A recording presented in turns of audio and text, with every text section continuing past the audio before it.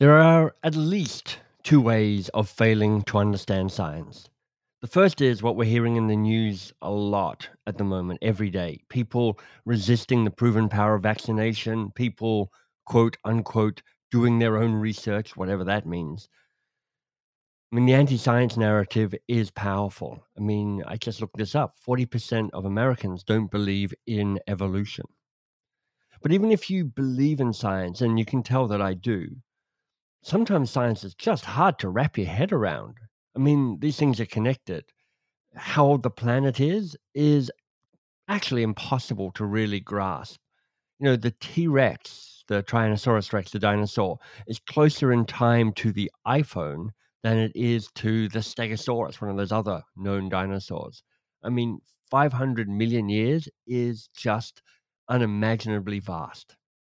So too with exponential growth. I mean, humans are wired to understand linear, but critical to our survival, critical to us understanding our current world, is the need to wrap our heads around exponential. Welcome to 2 Pages with MBS. Azeem Azhar's newsletter, Exponential View, is one of my weekly must-reads. I love it. It's such a smart accumulation and explanation of science and technology and the environment.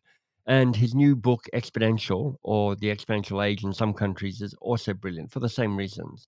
So he's an author, he's a speaker, he's an entrepreneur, he's a podcaster. But who is he really? You talked about science as you did your introduction, so I'm going to give you an unscientific answer. I'm a Libran, and if you know your astrology, the Libra is the scales, the balancing force, not particularly opinionated like a Taurian, and nor does it just go with the flow like maybe one of the water signs. A Libran is balance and sits in the middle, and I think that I'm somebody who tries to, not always successfully, sit in the middle, not fence it, but perhaps recognize that there are different ways of looking at the same problem. In case you're wondering, I'm a Capricorn. My favorite astrology write-up of a Capricorn was, if you were a tree, dogs would pee on you. But I digress. Azeem studied PPE at Oxford University. That's philosophy, politics, and economics. But, in some ways, he was actually learning how to speak different languages. I'm not good enough to be an engineering leader, nor am I the best marketer you'll come across, but somehow I can talk to both. And even in my new book, which is called Exponential, or The Exponential Age if you're in the US and Canada, I think we try to find a balance between the social sciences view of technology change and the technology and science view of that change, and a balance between utopias and dystopias. If you couldn't tell already, Azeem's a bit of a generalist. Me too. So I really get it when he talks about some of the struggles generalists can face. And then when in your career, though, you as a generalist, you face real moments of existential challenge because employers often want, especially their juniors, to fit a box, to hammer a nail or saw a piece of wood or milk a cow, but not be able to do all of them. I'm quite old, so those are the kind of jobs available for me. I'm also quite old. I've never had to milk a cow, but I have had to cut goats' toenails, which was traumatic. But again, I digress. When you can do a little bit of everything, how do you figure out what to commit to? I mean, how does Azeem figure out where to put his focus? What really draws him forward? Well, I mean, I don't know if I have. What I do know is that I seem to gravitate back to the same spot, the same class of questions, whatever organization I'm in. And whenever I've gone off and tried to specialize and really deeply specialize, I found it really tough, really constraining, and that it doesn't, use everything that's in my brain and in my heart. And so I did spend some time after the dot-com bubble collapsed in 99, 2000 time, having been on a bit of a rocket ship, thinking, well, let me go and get some blocking and tackling skills, right? Some real specialist skills. So I ran software sales teams for like a year and a half and learned quite a lot. One lesson was that I don't want to run software sales teams. But the other was that it was kind of a waste. It was a waste of what I could bring, and it was a waste because there were people who could do that job much better than me. So I think finding that idea of the true north is just it's a large part of it ends up being a confidence in yourself moment, and that confidence might come either from a sense of self and identity that you have. I think a big part of it comes from, can you afford to be in the discovery process? Because the discovery process does not pay the mortgage by and large, right? And so, and I think I wasn't capable in my 20s and 30s to really fund a discovery process where I'm just not earning well. And I think that adds to the complexity. I mean, I love you actually said, you keep coming back to the same kind of core questions to wrestle with, which I think is a more interesting thing to talk about than the true north, because the true north feels like a fixed destination, and the big questions feel more like things that evolve and change, because you evolve and change in your relationship to the question. What are the questions that feel at the heart of the work that you do? They are now, I would characterize them, and they've been the same sort of thing before I had this characterization. They're really systems questions. They are about the interaction between technology and innovation and ideas, and how those things shape the societies that we're in and the way that we live, and how values and philosophies and criticality plays a part in all of that. I mean, that is where I will always, repeatedly end up, like Groundhog Day, or yes. Azim, tell us about the book you're going to read to us from. This book is written by an academic who I think has done some of the most important work in helping us understand technology, and technology as we see it in the 20th and 21st century, which is built around information systems and large-scale platforms. And he is an Irish economist who has been living in Stanford for many, many years, by the name of W. Brian Arthur. And he is one of the 2 or 3 people who most helped me understand the work that I've done in my own book. And this book is called The Nature of Technology. It was published in 2009, I think. And the subtitle is, the full title is The Nature of Technology, What It Is and How It Evolves, by W. Brian Arthur. And I think the key words there are nature and technology in the title, and the word evolves in the subtitle. How did you come across it? I mean, is it just part of your apparently voracious ability to read and take in information, or did it come in some other way?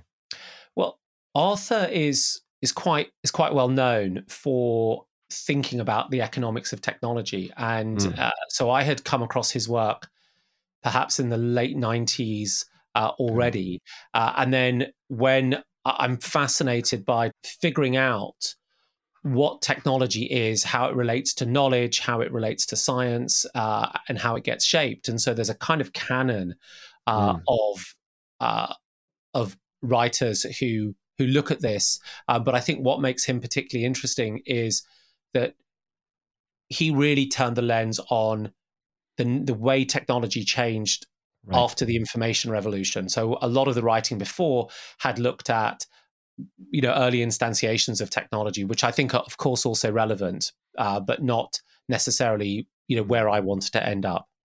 And how did you choose the 2 pages? Because that's always an interesting question to ask. People always wrestle with it. Where do I go? It's such a good book. Well, I thought about other books as well, as you might imagine. And, you and I talked about one, and I also thought about a book that connected to, the method of passion and expression. That was Rilke's book, Letters to a Young Poet. Love that. I'm sure you do. Well, even as you were talking about True North and the like, there's this line from, not the letters, but a poem of his, which is The Man Watching. And the last line is, his goal is to be deeply defeated by ever greater things. And the hunger you've got for the work you do just reminded me of that line. I just couldn't find a way to slip it in. So, well, there you go. you. You had a chance. So then I ended up with back away from Rilke, because we could use that to talk about method, and back in Brian Arthur. And the thing that I found most interesting, because the book gets quite nuanced in its argument, was to just go right at the beginning where he frames the key question of the book. And the reason that's relevant is because here is a man who is an economist. He studies the economics of technology and its historical context. And he is still deeply, deeply aware of the key human questions about technology. Beautiful. Well, Azeem, I'm excited to hear the 2 pages. Azeem is our author of the wonderful book Exponential, or The Exponential Age, if you're listening in the US and Canada, reading from W. Brian Arthur's book, The Nature of Technology. Over to you, Azeem. Maybe we can simply accept technology and not concern ourselves much with the deeper questions behind it. But I believe fervently, that it is important to understand what technology is and how it comes to be. This is not just because technology creates much of our world. It is because technology at this stage in our history weighs on us, weighs on our concerns, whether we pay attention to it or not. Certainly, technology has enabled our children to survive where formerly they might have died. It has prolonged our own lives and made them a great deal more comfortable than those of our ancestors just 2 or 3 centuries ago. It has brought us prosperity, but it has also brought us a profound unease. This unease does not just come from a fear that technologies cause new problems for every problem they solve. It wells up also from a deeper and more unconscious source. We place our hopes in technology. We hope in technology to make our lives better, to solve our problems, to get us out of predicaments, to provide the future we want for ourselves and our children. Yet as humans, we are attuned not to this thing we hope in, not to technology, but to something different. We are attuned in the deepest parts of our being to nature, to our original surroundings and our original condition as humankind. We have a familiarity with nature, a reliance on it that comes from 3 million years of at-homeness with it. We trust nature. When we happen upon a technology such as stem cell regenerative therapy, we experience hope. But we also immediately ask how natural this technology is. And so we are caught up between 2 huge and unconscious forces. Our deepest hope as humans lies in technology, but our deepest trust lies in nature. These forces are like tectonic plates grinding inexorably into each other in one long, slow collision. The collision is not new, but more than anything else, it is defining our era. Technology is steadily creating the dominant issues and upheavals of our time. We are moving from an era where machines enhanced the natural, speeded our movements, saved our sweat, stitched our clothing, to one that brings in technologies that resemble or replace the natural. Genetic engineering, artificial intelligence, medical devices implanted in our bodies. As we learn to use these technologies, we are moving from using nature to intervening directly with nature. And so the story of this century will be about the clash between what technology offers and what we feel comfortable with. No one claims that the nature and workings of technology are simple. There is no reason to think that they are simpler than the nature and workings of the economy or of the law. But they are determining for our future and our anxieties about it. This book is not about the benefits or evils of technology. There are other books that look at these. It is an attempt to understand this thing that creates so much of our world and causes us so much unconscious unease. And this brings us back to the same question. What is technology? What is it in the deepest sense of its nature? What are its properties and principles? Where does it come from? How does it come into being? How does it develop? And how does it evolve? Beautiful, Azeem. Thank you. And beautifully read as well. So what's at the heart of it for you here? What calls to you from these pages? Well, I think that the way Arthur sets up the questions, I think, is quite important. But there's something about the cadence, which I hope came across when I Yeah. read it. You can almost feel him setting this up, almost like a sermon at the start of a It's that Sunday Irishness. So as soon as service, you're right? Irish, you've just got that. Yes, exactly. And so that cadence is something that I found quite powerful. Within this book. I mean, there are parts of it where it really gets quite technical and theoretical and abstract, and it's harder to follow and it's harder to read. But for me, there is something that is a bit lyrical about the way he's presented it. I also think it makes you think quite a lot. As you say, it's quite deep for what's only a few hundred words. Yeah. And I do find myself, agreeing with large parts, but starting to diverge from some of his assumptions and questions. So in that context, it has a lot for me. I like the sound of it. I like the setup. There's enough to agree with, but there are points where I depart. Do you feel that your work is centered more on prosperity or more on unease? Those are two words that he used in this passage you read to us. Well, I think I may have mentioned I'm a Libran, so I try to weigh up the Right. two directly. I think the question is who is reading the book, and Mm. if you are somebody who falls towards the issues of unease quite early on, I really want to remind you that yes, the unease matters, but the power and the potence is also really important, and we shouldn't lose sight of that. Yeah. And on the other side of the discussion, I want to say to people who believe fervently in the power that sense that these technologies are powerful is quite clear, it's quite manifest, but we need to also address the questions of the friction and the unease. But I would wrap that all by saying that when I was at my primary school, the motto of my primary school was Latin "non progredi est regredi," which means not to go forward is to go backwards. Mm. And so I believe that. I think about that phrase quite a lot. Of course, we can argue what forward actually means, Yeah. but and I think in that context, if I had to side with prosperity or unease, it would be around prosperity. Who did you write your book for? You know, we are so, as human beings, so incapable basically of understanding exponential. Mhm. I've been thinking about it for a while. I read your work and I'm still like, I get it in theory. In practice, I'm not sure I really understand what it means to be exponential. Mm. Who do you hope is reading your book? Who did you really want to pick it up and go, I wrote this book for you? Well, I initially wrote it for myself, Right. and I wrote it, and because I needed to get the ideas out. Mm. And writing is thinking, and there were lots of things I was thinking about that I hadn't been able to conclude Yeah. without doing the writing and going into the art of uh, synthesizing and critiquing Yes. your own words and other people's words.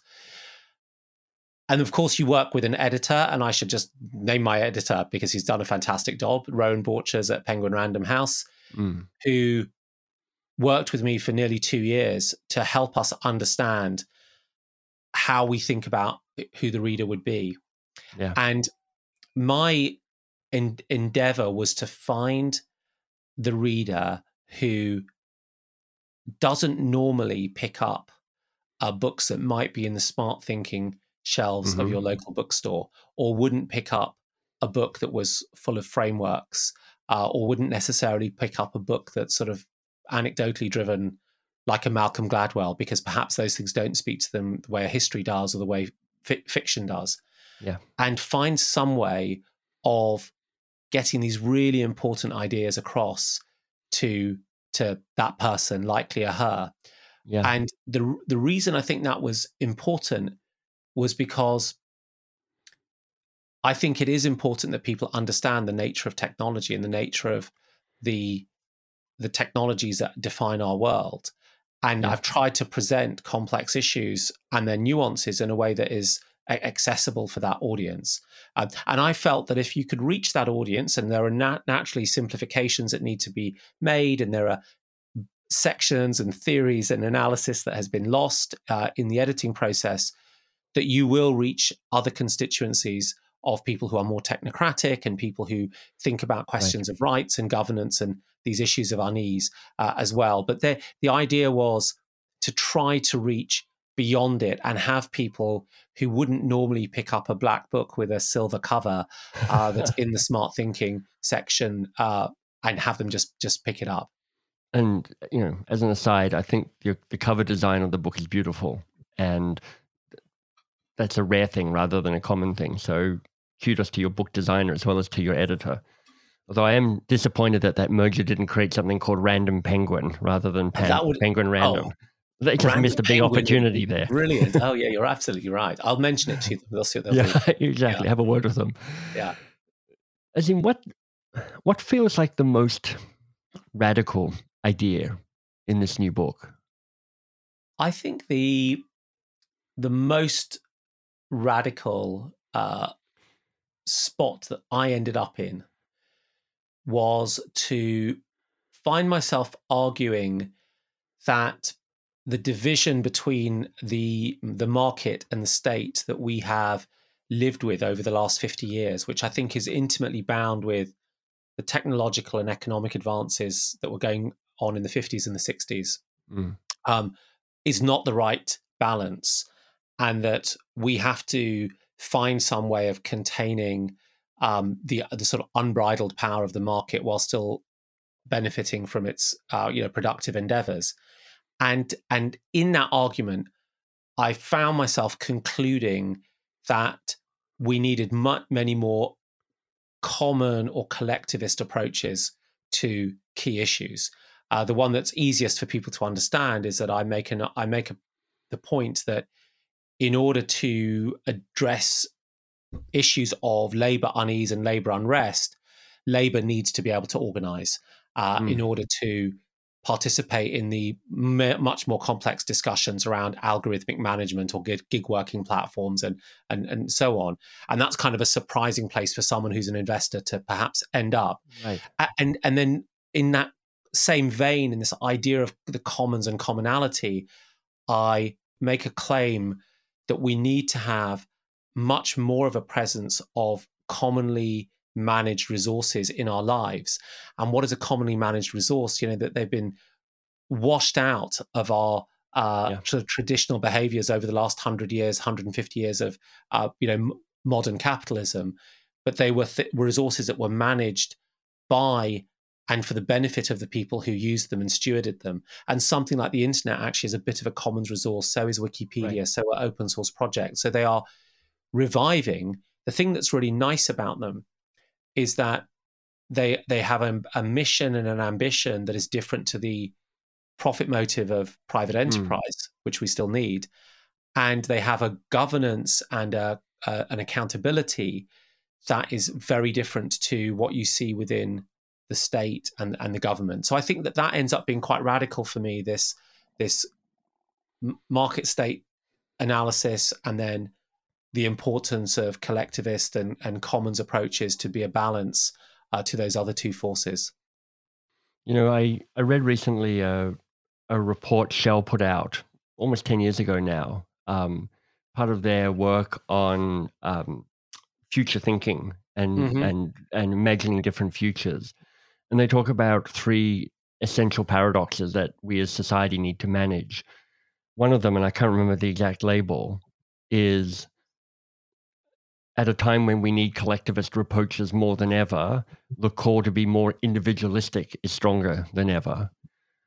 I'm wondering if you've got any thoughts around what it takes to actually organize in a way that allows these kind of collective commonality to emerge and to become Yeah. real. There are some trivial uh, elements. One of which is, does one have the technology tools to be able to do that, and do you have the space, the time and the space? In other words, we've got these tools now, whether it's Discord servers and WhatsApp groups Mm. and so on, to be able to communicate and find people of similar interests.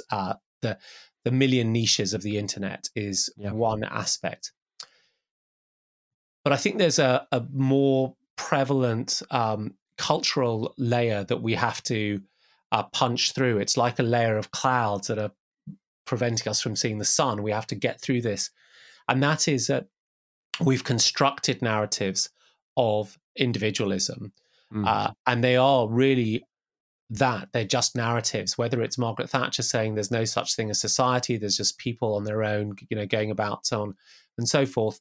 Whether it is the Chicago Consensus in Economics talking about Homo economicus, whether it is the fetishization of individual entrepreneurs and inventors or sports people Right. or fashion influencers on social media, we've constructed narratives that are less about the collective approach to moving things forward, to participating in Mm. society, to being effective, and much more about the superstar modality.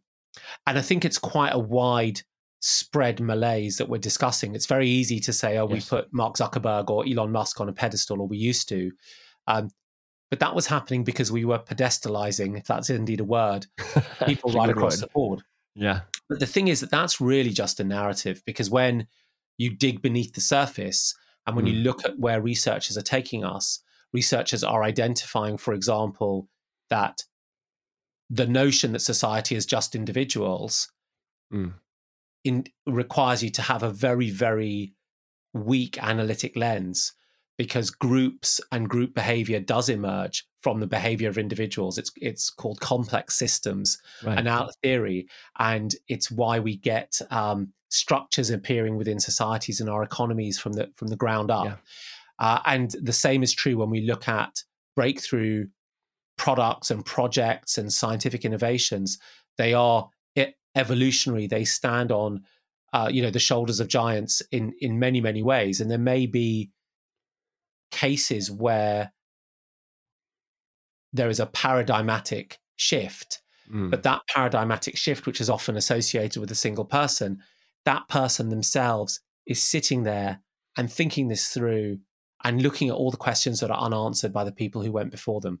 So I think that we need to construct slightly different narratives about how progress occurs, Yeah. um, and that would help us sort of temper the individualistic impulse a little bit. It's so interesting. I mean, I love what you said about, look, society is complex. And so the actions of individuals emerge into a statement about what society actually is and what collectively we are. The challenge is it's complex. So there's no kind of obvious lever to pull to say, here's the thing that happens, and we'll get a kind of linear reaction to what happens. We don't really know what the intervention is because it's an emergent experience. So we try and do something and then we'll see what happens. So I'm curious to know what the seeds are that might allow a different narrative to start emerging, a more collective, common narrative. I mean, there are two more books that I'm going to have to introduce at this point. So one is Huxley's Brave New World, Mm, which I really recommend people go back and read, or read it for the first time if they haven't. I read it again while I was writing my book, and it is just a remarkable piece of work, and it talks a lot about post-Fordism, and Henry Ford features, maybe not as fully as in the final edit of the book as in the first versions of it, and essentially, rough and ready, what you're doing there is you're saying society is complex, and if you fundamentally stratify people and put them into these what we would now call filter bubbles, and you dose them up with what he called soma, but we might call, Tinder and Instagram likes and fast fashion. And take them to the feelies. Right, and take them to the feelies. You can control and maintain harmony in a society. The other book that I will just get for you is an academic book. I love that you can reach up and get books that you love. Yeah. You're a man after my own heart. Yes, I need to do an edit on that. But this is a book called The Challenge of Affluence, Self-Control and Well-Being in the United States and Britain since 1950. Mm-hmm. Now, this book was written in 2002. And if you read the introduction, you would think that this book was written by a foresighted academic 6 or 7 years after Facebook had been launched.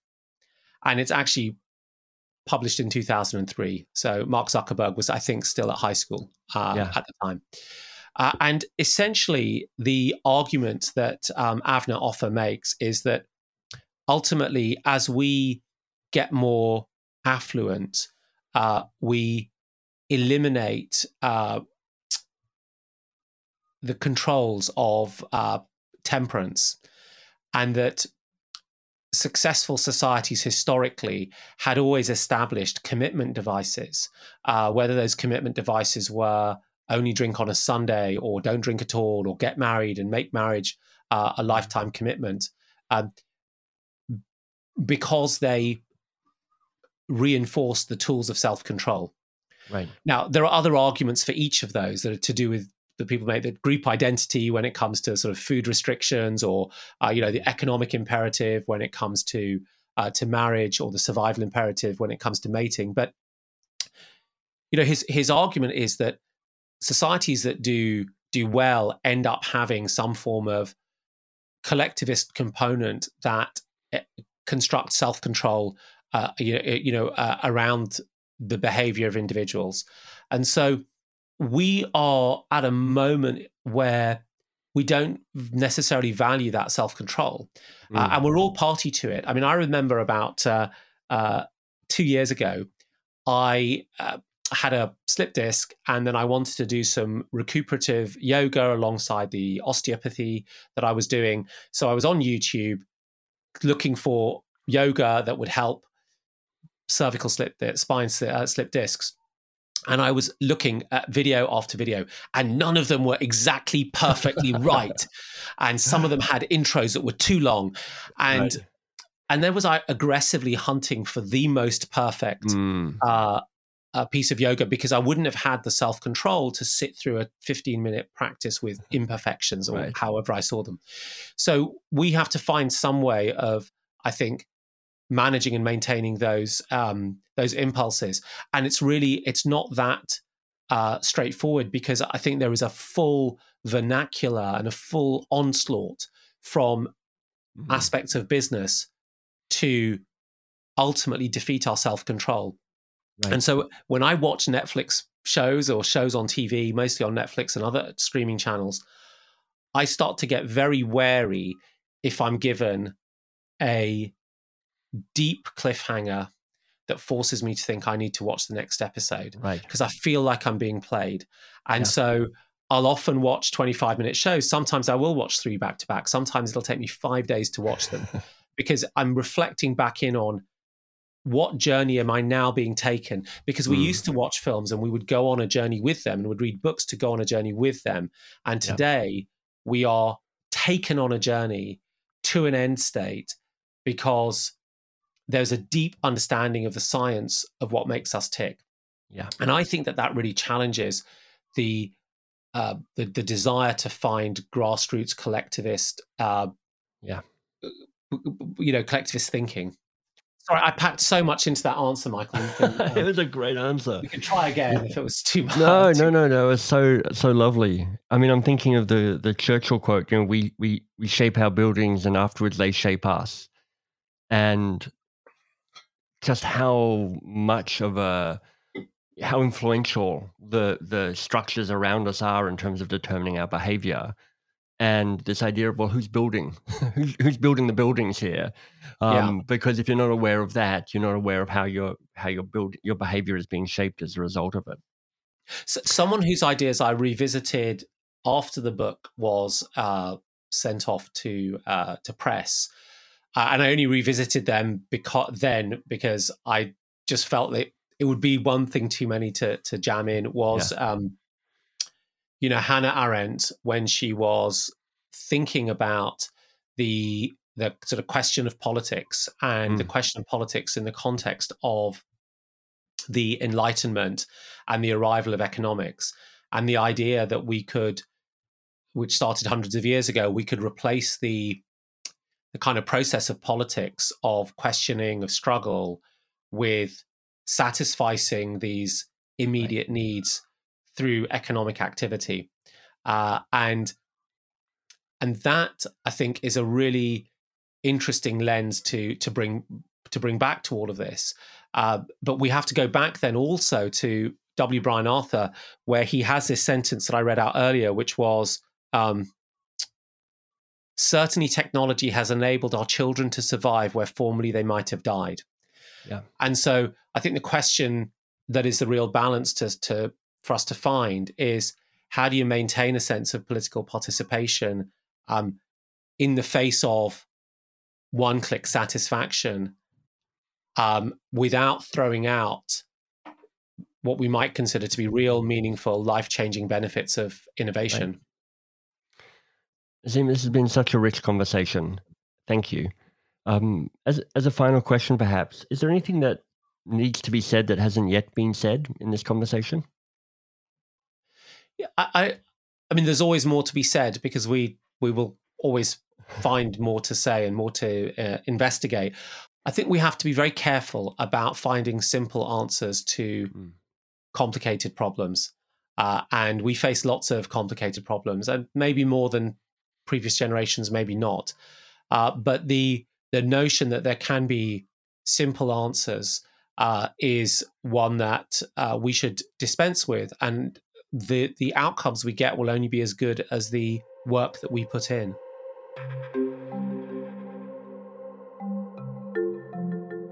There's a quote that's made me, well, not laugh exactly, but maybe nod appreciatively for years. For every problem, there's a solution that is simple, neat, and wrong.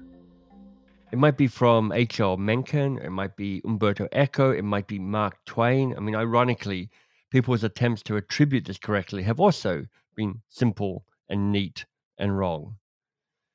What struck me in this conversation was not just Azeem sounding the alarm, as he did at the end, around simplistic solutions, but also, I do think this is connected, the number of times he referenced literature beyond the obvious science literature in his conversation to bring insights into this chat with me. There was Rilke, there was Huxley and Brave New World.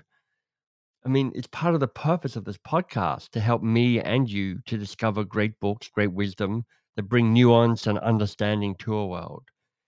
And I think that understanding and nuance is developed through the complexity of what good literature is, because good literature is very rarely simplistic. But I also think literature is one of the ways this sense of commonality can be nourished, a way of understanding others and also being invited into new worlds. If you enjoyed this conversation, and I hope you did, let me point you to a couple of others that I think you might enjoy. Sandra Such's chat with me is called How to Be a Moral Leader. She reads from a book called The Making of the Atom Bomb, and it really is a conversation very much about what it means in the moment as a leader to resist simplistic answers. And my conversation with Tom Vanderbilt, which is called How to Be a Beginner, well, that's a sideways view of the power of the generalist. If you want more about Azeem, and I hope you do, exponentialview.co, so .co, that's where you can sign up for his newsletter and kind of connect to his world. Like I say, I think he's a brilliant writer, a brilliant man, very helpful. He's on Twitter at Azeem, A-Z or A-Z-E-E-M. And his new book is available wherever books are sold. I'm sure it's on some bestseller lists. Thanks for listening, of course. the usual. A request to write a blurb or give the podcast a rating, a request to pass the interview along, just one person. There's one person you can think of, you can ping and just go, hey, take a listen to this. I think you might enjoy it. Slowly, I'm growing the listeners to this podcast. I'd love more people to listen in. And if you'd like a little more, we do have a free membership site called the Duke Humphreys, named after a cool library at Oxford University. Maybe Azeem hung out there. It's where the good stuff is. So additional interviews, transcripts, downloads, and the like. Thank you. You're awesome, and you're doing great.